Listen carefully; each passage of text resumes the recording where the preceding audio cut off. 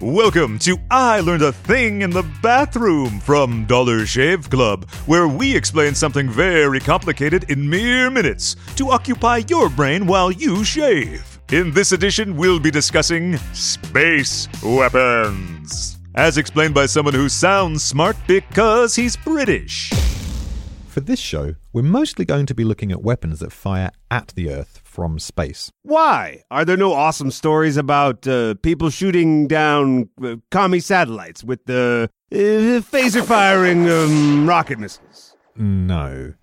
Shooting down satellites is actually a dangerous proposition thanks to something called the Kessler syndrome, a sort of warning about the dangers of space junk. See, there are usually around 2,000 satellites orbiting the Earth, but there are approximately 600,000 pieces of space junk up there too.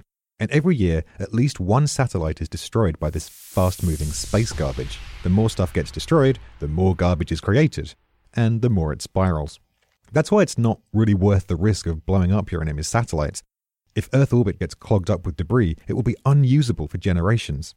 And if you've ever used a cell phone, followed a GPS, or watched TV, you'll probably want to avoid that. Okay, I get it. So what's the most dangerous space weapon out there? Are you ready for this? The most dangerous space weapon is a big metal pole.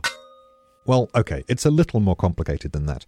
One of the most discussed methods of attacking a spot on Earth from space is through the use of kinetic bombardment. Put in simple terms, a satellite drops a 20-foot-long, 9-ton cylinder of tungsten, a tough metal with a very high melting point, from low orbit. By the time it hits the ground, it's picked up so much speed that the impact is equivalent to 11.5 tons of TNT.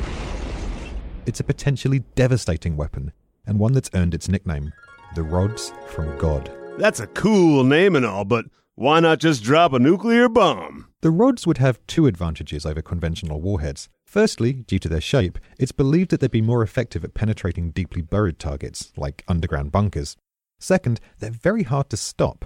Unlike regular missiles, we wouldn't even know if one of these had been launched. But nukes are still an option, right? Yes and no. Yes, it's completely possible to fire them from space. Back during the Cold War, the Soviet Union had already planned a way to keep a collection of nukes in low orbit that could be dropped anywhere they liked. And no, because fortunately, every country adheres to the Outer Space Treaty, which forbids the use of weapons of mass destruction in space. The Rods from God would be a sort of loophole, since the treaty only specifies nuclear, biological, and chemical weapons. So has no one invented a giant, country-destroying laser or anything? Believe it or not, the Nazis were working on a space weapon during World War II, but it wasn't a laser as such. It was a helio beam, better known as a sun gun. This is basically a huge space mirror that focuses the sun's heat onto a specific area, like an ant under a magnifying glass, but on an enormous and terrifying scale. The Nazi scientists believed their design would have been capable of burning a whole city to ashes, or even boiling sections of the ocean. Thankfully, the technology that needed to actually build the thing was still about 100 years in their future.